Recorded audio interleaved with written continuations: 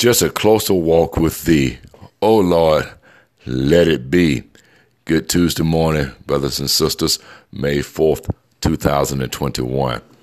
As we develop a closer walk with the Lord, and I'm talking this morning about growing intimacy with Him, a closer walk with the Lord. So I'll give you 7 points this morning, just some thoughts for you to ponder in terms of how do you grow closer with the Lord. First of all, we must purge our hearts daily.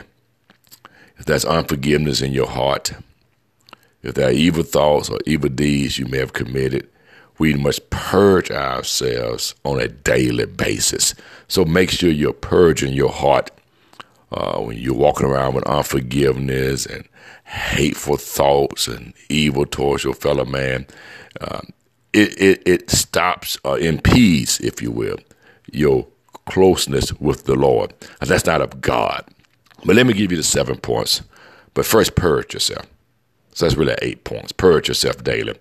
Number 2, prayer time on a daily basis is a necessity if we want to grow closer with the Lord. Meditation daily.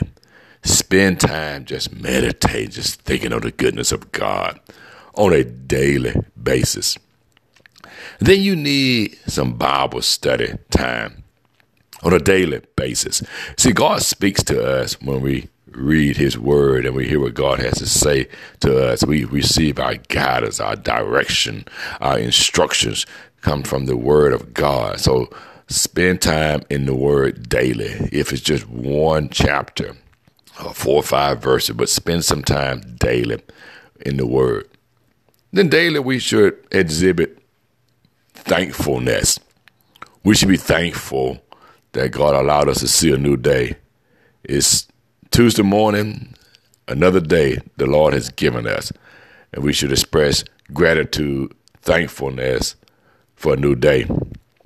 Then we must become more of a worshiper.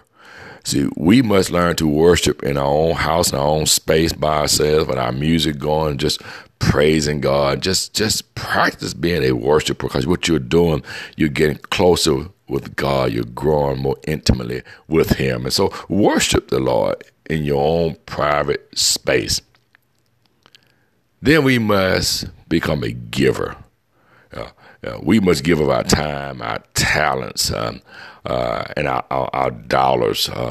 We must be givers as God's children. The Lord blesses us, so we give back. We are cheerful givers. And then lastly, we must become workers. We must become workers. He said the harvest is plenteous, but the laborers are few. Go into the vineyard. Become a worker as well. Spend that time with God. Grow more intimately with Him. Have yourself a wonderful, thankful Tuesday, brothers and sisters.